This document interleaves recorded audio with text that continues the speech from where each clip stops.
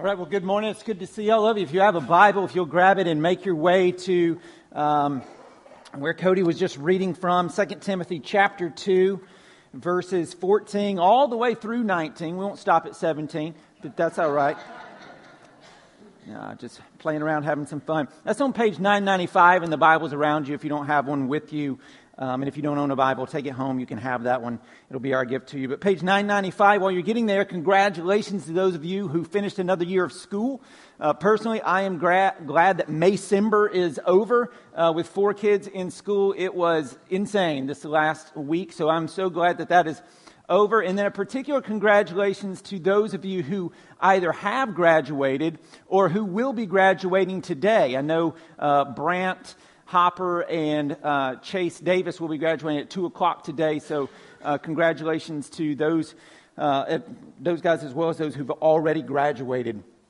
But with graduation in mind, what we have before us in this text that Cody read really could be like a commencement address to Christians. It really kind of reads that way in a lot of ways.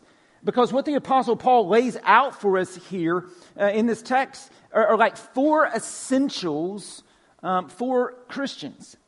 4 essential actions or works that must be ongoingly present in our lives if we want to be a disciple, a good disciple, as is so often 2 Timothy is characterized as kind of a letter about being a good disciple.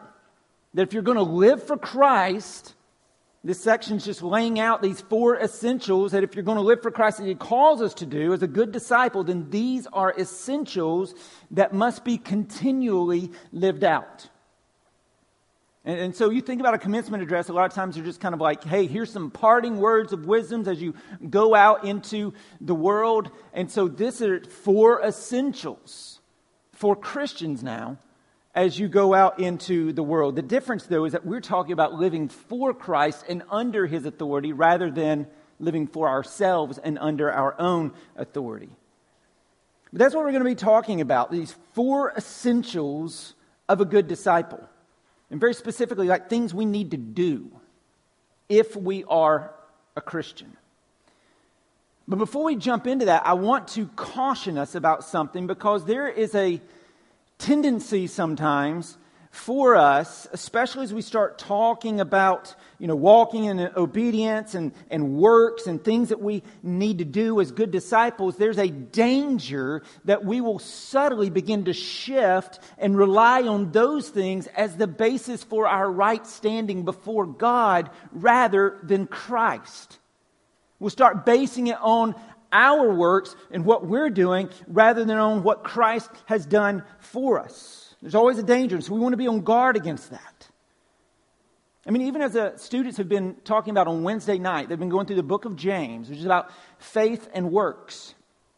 Faith and works always go together. Always. They should be together, but it begins with faith. And so if you've not been converted to Jesus Christ, it doesn't matter if you follow. We've described 2 Timothy as like the job description of a Christian. It doesn't matter if you follow this job description to a T if you've not been converted to Christ. If you've not been converted first, then all of your best efforts, all of your works are for nothing, because without a new heart regenerated by the Spirit of God, as one guy puts it, it's like climbing Mount Everest in a Speedo with no oxygen and no pickaxe. You're not going to make it. You're simply not. You can't get there. Because without a new heart, it is an impossibility to be pleasing to God. It's the sacrifice of Christ alone that makes us right with God. Where He takes our lack of righteousness and our wickedness upon Himself, and then He gives to us His righteousness, and that's what gives us the ability to stand right before God. Not our works, His works. And so let's be careful that we don't subtly shift to a works-based salvation. We can only be justified or made right with God by grace alone, through faith alone, in Christ alone. But then if we are justified, if we have been made right with God,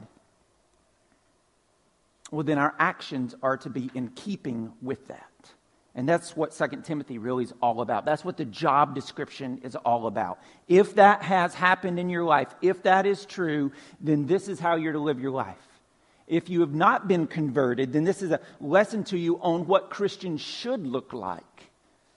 And I pray that it'll be helpful in your life, even in drawing you to Himself if you do not yet know Christ. And so with all of that in mind, let's now turn our attention to 2 Timothy chapter 2 and what really would be kind of an incredible commencement address. And kind of in honor of that, I'm going to preach it as almost like a charge to all of us, like we're graduates, okay? A charge to all of us. And so a charge about 4 essentials of a good disciple. And here is essential number 1. Essential number 1 in your notes, watch your mouth. It's essential number 1, watch your mouth. Look at verses 14 and 16 with me here in the text. Remind them of these things and charge them before God not to quarrel about words, which does no good, but only ruins the hearers. Verse 16, but avoid irreverent babble, for it will lead people into more and more ungodliness. And so you have these 2 commands: don't quarrel about words and avoid irreverent babble, because this does no good. It only ruins. All right, the Greek word for ruin there is catastrophe. The hearers and it ruins the hearers, and it leads people, verse 16, into more and more ungodliness. In August of 2005, Haley was 4 months old, and I quit a good job in Atlanta, and we moved to Wake Forest, North Carolina, so I could go to seminary and get a master's degree in pastoral ministry and just, get ready to go into ministry. And so there, August of 2005, got there, and I was a first-year seminary student. All right? Now, a little secret. First-year seminary students, as well as just the general population theological equivalent, are the worst people on earth to be around. Because they have just enough theological education, but not enough ministerial wisdom or humility. And so they feel like they are God's gift to Christianity that's been missing for 2,000 years, and they are here to clear everything up for everybody. And so they will fight about any little word in the Bible, and particularly on things that don't really matter. They are the worst.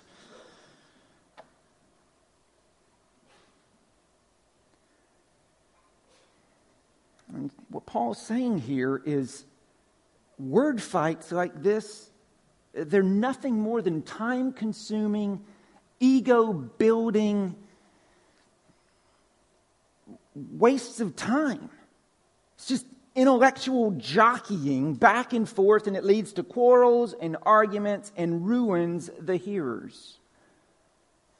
And friends, when pastors participate in this kind of silliness, bowed up by their pride, it often results in a church split or some other ruin, catastrophe in the church. And so listen, I want you to grow in your knowledge of God. The Bible, pretty much every single page, talks about growing in sound doctrine. This is something we are to do, commanded by God. It's a good and right thing. But endlessly debating things that just don't matter, or we can't really even know for sure, that helps no one. So let's be careful on that. Let's watch our mouth. Similarly, engaging in irreverent babble helps no one. In fact, verse 16 says that it leads to more and more ungodliness. Now, some of that irreverent babble is straight up false teaching, and we're going to talk about that in a few minutes. But I think one of the most prevalent applications of where we see irreverent babble today is on social media. Folks, listen to me. No one in the history of man has ever been argued from their position on social media. It doesn't happen. Understand how that works too. All you see in your feed are things that they know you will like to see or will scare you to death, and so you'll read it. And so they will just make things look horrible and you'll clickbait on it, or they'll, if you're on a different side of the aisle, make things look scary and clickbait for that. And so engaging in these debates on social media and getting into a tit for tat on that is nothing more than answering a fool according to his folly. So don't do that. Don't go there. Avoid irreverent babble. Don't be going back and forth. Verse 16 leads to more and more ungodliness, both in you and in others. And we don't fight fire with fire. Other people may not play by God's rules, but if you are a Christian, you must. And so if you're just an absolute jerk, or maybe you are the fool on social media, right? Self-righteous, harsh, unempathetic, looking down upon people who do not agree with you as if they are stupid or a lesser person. If that's you, you are not commending the gospel of the Lord Jesus. In fact, you're probably deterring from the gospel of the Lord Jesus. And maybe that's because actually you don't know the gospel in the sense that of actually having been converted. Because as Jesus said in Luke 6, out of the abundance of your heart, the mouth speaks. And so, friends, an essential of a good disciple is that we watch our mouths. Okay? And so watch your mouth. That's essential number one. Essential number two, watch your life. All right? Essential number two, watch your life. Look at verse 15 with me. Do your best to present yourself to God as one approved, right? Do your best. Be diligent. Work hard at it to present yourself to God as one approved. A worker who has no need to be ashamed. And so right off the bat, you have this call here to be diligent at this, all right? Watching your life, and to work hard and to keep close watch on your lives. Because we have a tendency as sinners, as humans, to drift, to wander, okay, to drift in our orthodoxy, which is right belief, and to drift in our orthopraxy, which is right practice, to drift in what reigns supreme in our lives, Jesus or ourselves, to drift in the love of Christ and let the concerns of the world crowd Christ out. We have a tendency to this. I mean, we sang a song a couple of minutes ago, Come Thou Fount, written in 1757 by a guy named Robert Robinson. He wrote it 2 years after he was converted under the preaching of George Whitefield. And in that song, we have these lines that we sang. Oh, to grace, how great a debtor, daily I'm constrained to be. Let thy goodness, like a fetter, bind my wandering heart to thee. Prone to wander, Lord, I feel it. And Chad was praying about it, right? Prone to leave the God I love.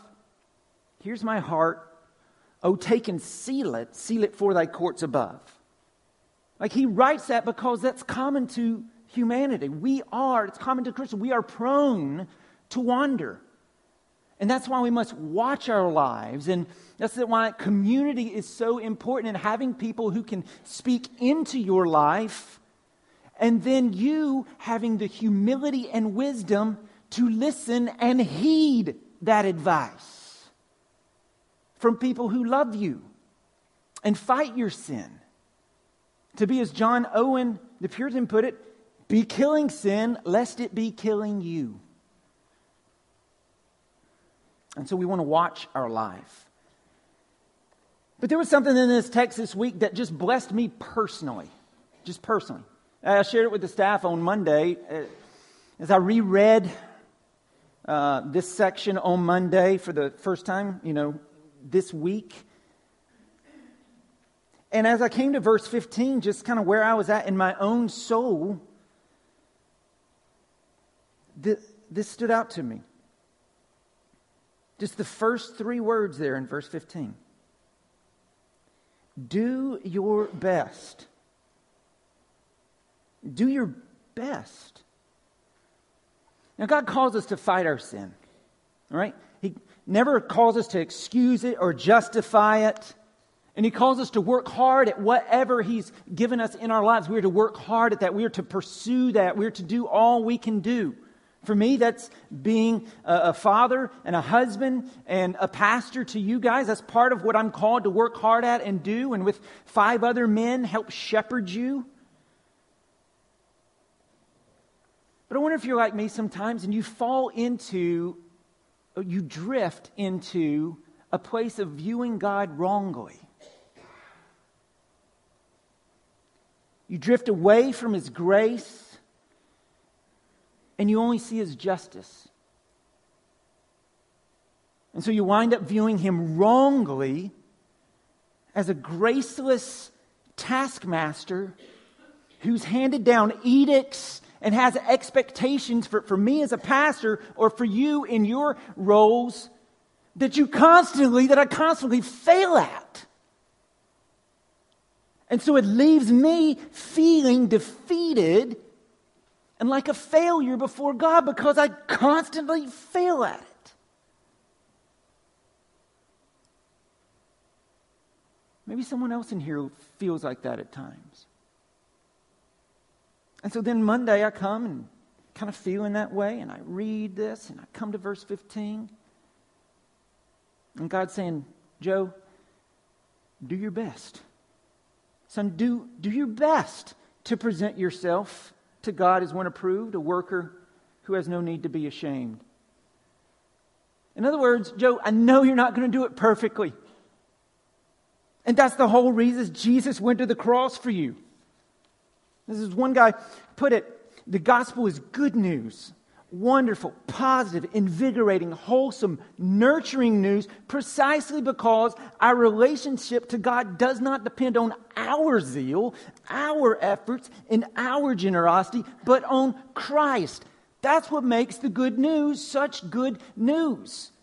And it's not, this is an error I think we make sometimes, it's not just good news about how we get in initially.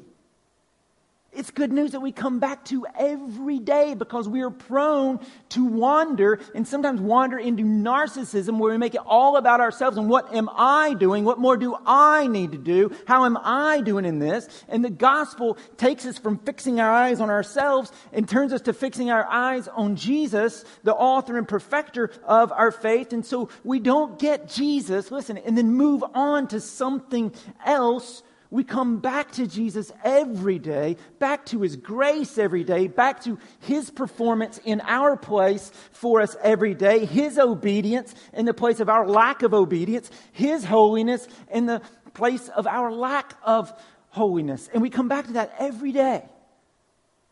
And so for my brother or sister who can't imagine that God would love you because of what you've done, where you've been, or maybe what is going on in your life right now, I pray that you would let go of such foolish thoughts like that and submit to the grace and the mercy that God has extended to you in Christ.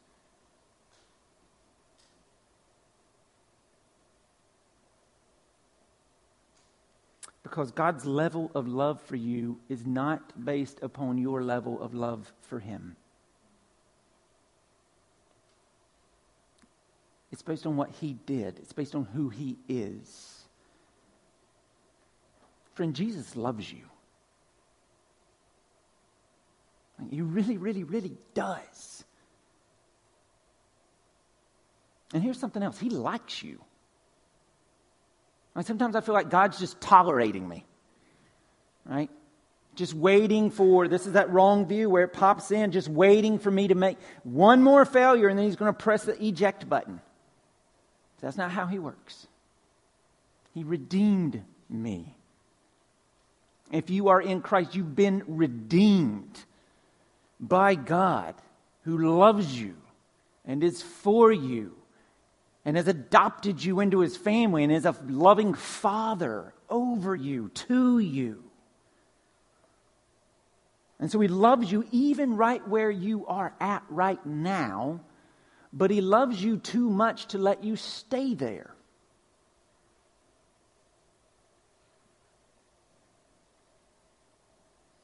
And so keep pressing on.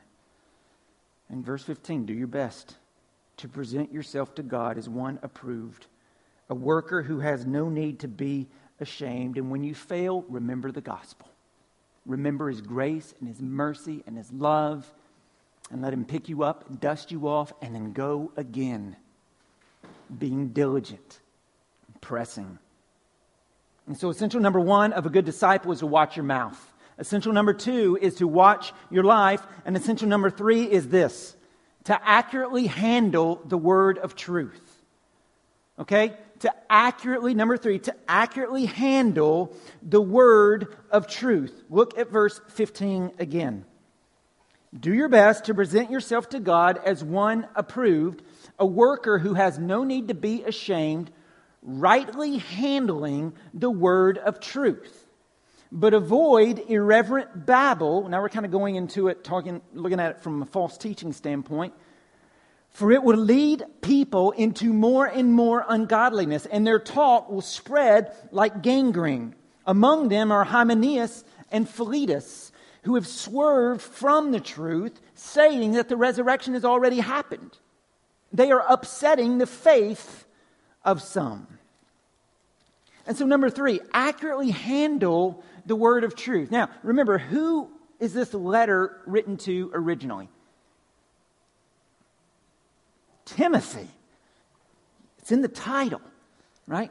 It's written to Timothy, right? Timothy was Paul's protege, but he was also a pastor in Ephesus. So it's written particularly to this pastor in Ephesus. Now, verse 14, we see it says, remind them of these things. So we see it's also for the congregation, it's for his church and other churches, even down to us today. So it's clearly for both of those. And so in everything I'm about to say, it's to be true of all Christians. Okay, it is essential to being a good disciple that we all accurately handle the word of truth. True of all of us. But it's to be doubly true then of those who have the responsibility to regularly preach and teach the gathered assembly. That they be accurate, that they accurately handle the word of truth. And so I'm going to kind of focus on that just a little bit. Like, quite frankly, what you should expect of me, or anybody you might hire to replace me, or that we appoint to be an elder. They must above all things accurately handle the word of truth. But what exactly does that mean? It's very Christianese. What does that mean? Let's break it down. Word of truth was the once for all faith that had been delivered by the saints, passed down from Paul to Timothy. All right? It's the gospel. For us, it's Scripture. It's all of it. Okay? Because they were still writing the New Testament. This was a book that became ultimately recognized as officially part of the New Testament. And so for us, the word of truth is the Scripture. Okay? It's the Bible. That's the word of truth. But this idea of handling accurately, what does that mean exactly? Well, the Greek word there is orthomateo.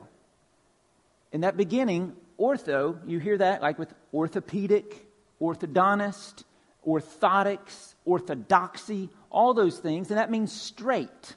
Okay, straight. It literally means cutting straight, but the ortho part is straight. So like an orthodontist helps straighten your teeth. Orthodoxy, that's aligning yourselves with proper doctrine. Orthotics helps align works in your feet to help align your biomechanics. Orthopedic, they work to align things in your body properly. That's what the straight part means there. But the idea of, I talked about, straight and aligning, but cutting straight. That's what it means in its fullness, cutting straight. And it carries the connotation of like cutting a straight line or cutting a straight road or cutting a straight path. That's what that word means. And so when I was a kid, the road that we lived on was tiny. It was very small. In fact, my address was just this: Stegall, Rural Route 1, Rydell, Georgia. That was it. All right? Pine Log had lost its post office long ago, so we were in a larger geographic area called Rydell. It was just Stegall, Rural Route 1, right? 1993, they expanded that road. Actually, they made a new road and got rid of that one. And it became widened. It became Highway 140. And instead of following the twists and the turns and the hills and the valleys of that area, it cut through. So it cut out the curves. It was a straight shot. And it cut through the hills and built up in the valleys so that it was straighter and so that trucks could go on it. It went around the little underpass through the train tracks that trucks couldn't get through. It went around that and went over to the train tracks. And so, when they were building it, it was awesome because I had a motorcycle. I was a dirt bike fanatic. Man, that was awesome. You could just let it rip out there. But once it got finished, I hated it. Made it a busy road. But even as much as I didn't like the road getting built like that, that idea of cutting through the hillsides and cutting out the curves and just being straight, cutting a straight path, that's what we're to do with Scripture. Christians in general and pastors in particular are to cut it straight, which means my role is two parts. I'm to be accurate to what the author intended when he wrote the Scripture, and I'm to make it plain and understandable to you. That's my role. I'm not to invent stuff. I'm not to misinterpret stuff. I'm not to rip things out of context and come up with all kinds of neat little things to tickle your ears and make you happy. I'm not to play linguistic gymnastics to get around the clear teaching of the text when it's hard. And neither are you to do these things as you read on your own. We're to get it straight and give it straight. This is what the good disciple does, a good workman. But the bad worker does not do this. In verse 18, swerves from the truth. In the illustration there, the connotation is like an archer. An archer takes aim and he shoots it way over here. He's not going at the target. That's the bad worker. See, the word of truth is our target. And we'll either hit it or we'll miss it when we shoot. Right? And it's a road. And as we cut the road through the hillside, we'll either make it straight or we'll make it crooked. And as a result of what we do and how we teach, others will be bound to be affected for better or worse. If we cut the road straight, they will follow that way. If we cut the road crooked, they will follow that way.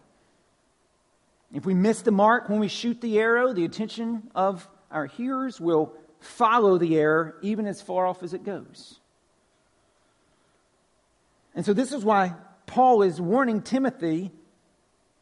He's warning them about, Hymenaeus and Philetus because they're teaching a false gospel.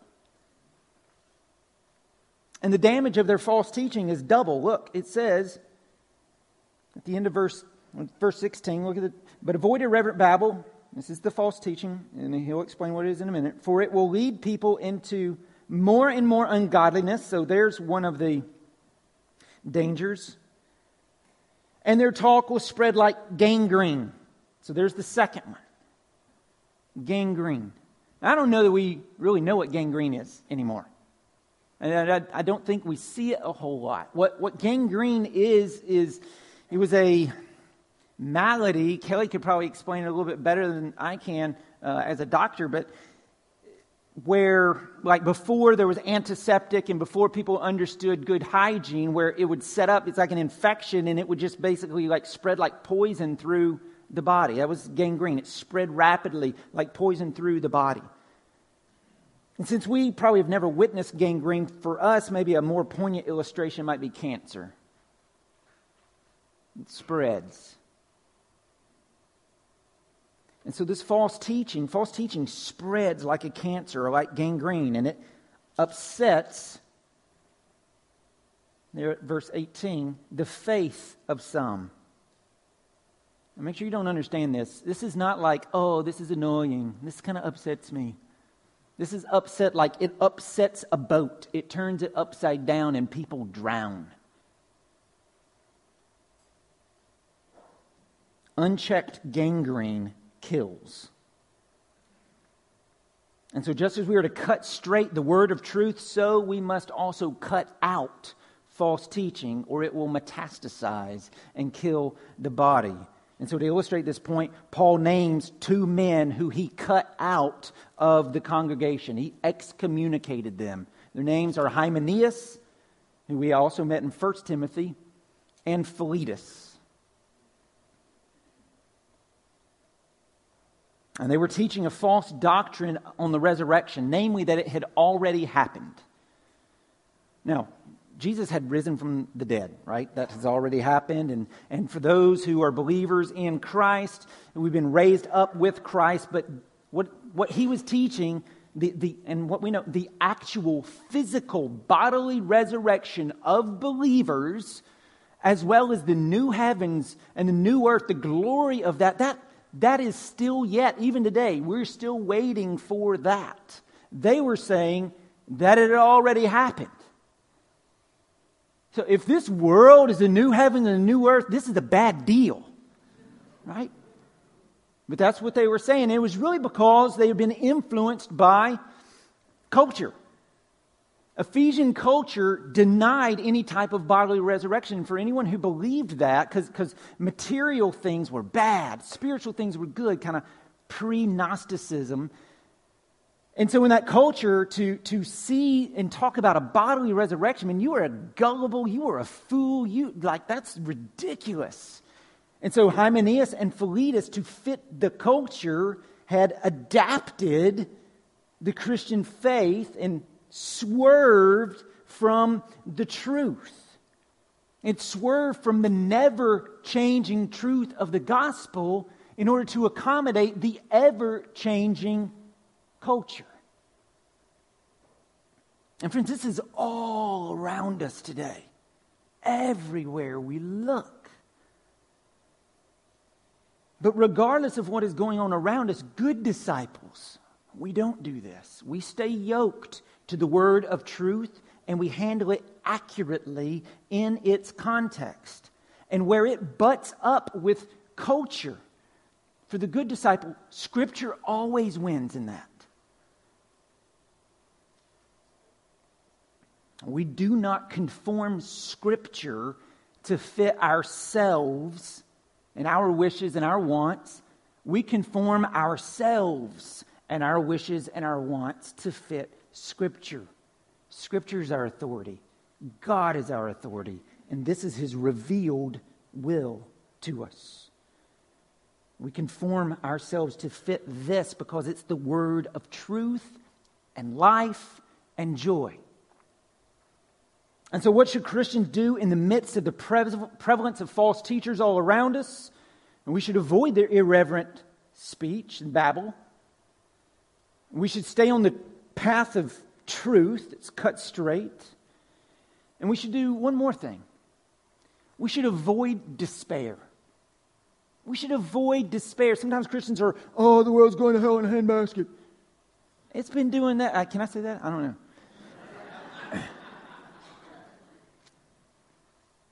It's been doing that since Adam and Eve fell. Of course it is. And so don't despair as that's happening. Like, despite the world being filled with all these Hymenaeuses and Philetuses who deny the Christian essentials, Paul reminds us of the comforting truth that God's firm foundation stands. And so number 4, stand strong on the firm foundation. All right? Essential number 4, stand strong on the firm foundation. Look at verse 19. But God's firm foundation stands. So he said all of this stuff about all this false teaching and heresy, upsetting the faith of some. Ships are getting turned upside down, people drowning, metaphorically speaking. And then he says, but God's firm foundation stands, bearing this seal. The Lord knows those who are His. Like He has His church. And let everyone who names the name of the Lord depart from iniquity. And so it's almost like Paul is saying, Timothy, don't fret. Like when you get scared, when you get nervous, when you're getting down on this about how much sin there is in the world and how much false teaching there is in the church, remember, God's firm foundation stands. And the foundation probably refers to the church as a whole, with Christ as the rock underneath that, and with Christ as the chief cornerstone, as the Bible puts it in other places. And so Paul is saying, in spite of the work of evildoers and evil teachers, God's firm foundation still stands firm with a double seal. I don't know, those of you who follow me on Facebook, you may have seen last week, I wished a congratulations 150th birthday of the church that I grew up in. They celebrated 150 years last year, had big homecoming, whatever. I think they had like 120 people, that's huge for them. So they celebrated that. And if you go back and look at, there's plaques all over the place, in there of different buildings that they've built or different rooms that they've added on. And those things are like littered with my family tree. But there's one outside on the corner of the fellowship hall. And I used to have to mow the grass and, always get back there and trim the bushes so you could actually see it, because it talks about, the history of the church, when it was built, when this part was added, who the pastor was, and that it's dedicated to the glory of God. This is kind of the image that Paul is given here, that there's the church, and it has a seal on it, like that thing that said some very important things. There's a seal on God's church, and the seal has two parts. The first part of the seal says and talks about the Lord knows those who are His. That's the first part of the seal. And this is just saying that God knows who His children are. He has a people, right, that He's calling out, that will listen to Him, that will follow Him. And He knows who they are. And He can't be fooled by hypocrisy. Now that's a kind of a warning thing, but now an encouraging thing. Nor can He be fooled or can personal failure render us like not part of His people.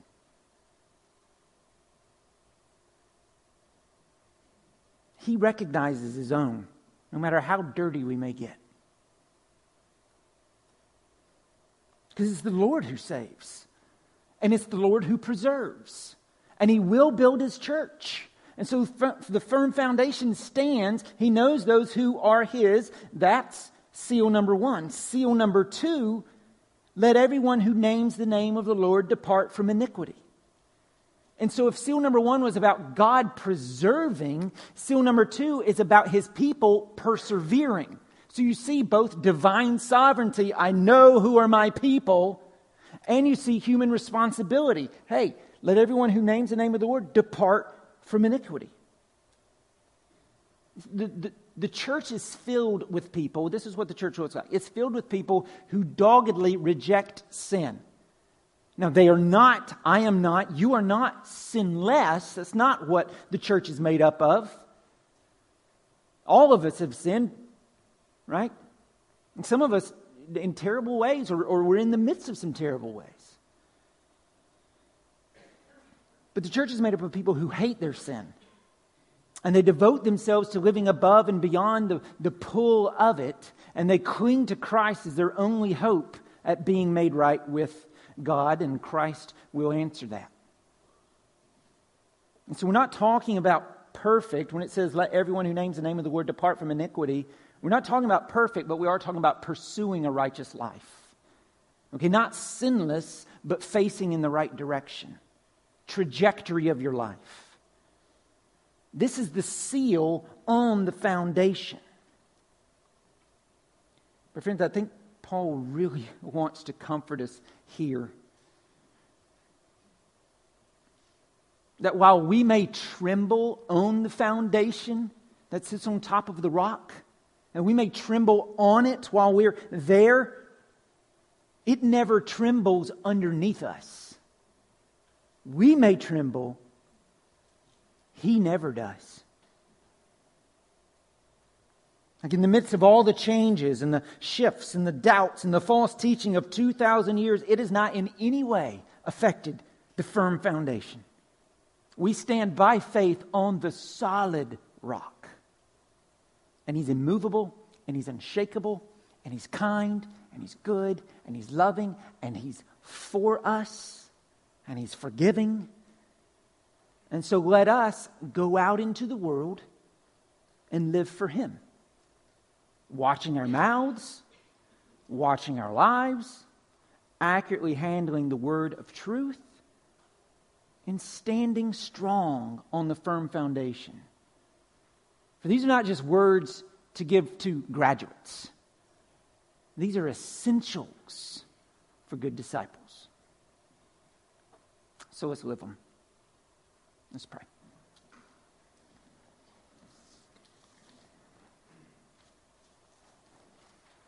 God, you are kind.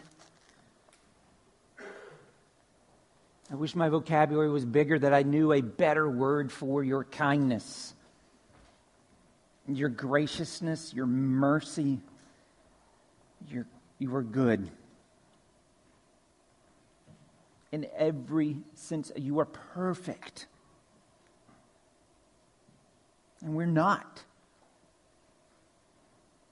And yet you saw fit to redeem, to send Jesus to rescue any who repent and believe and cling to what Christ has done to be what makes us right with you, not what we've done. And so, Father, that's all we have.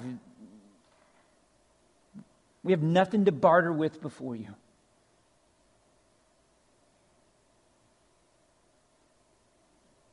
Thank you for the rescue that Jesus provides.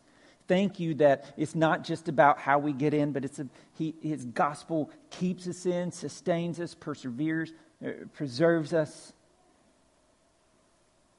And so we praise you, God. We worship you. We bow before you. And we pray that you would, through the power of your Holy Spirit, emblazon our hearts to live for you, to stop playing around with you,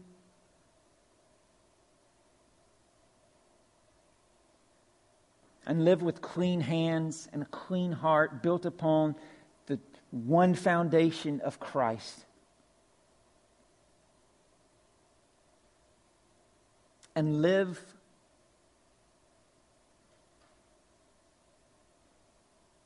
joyously and courageously and boldly, all melted together for you.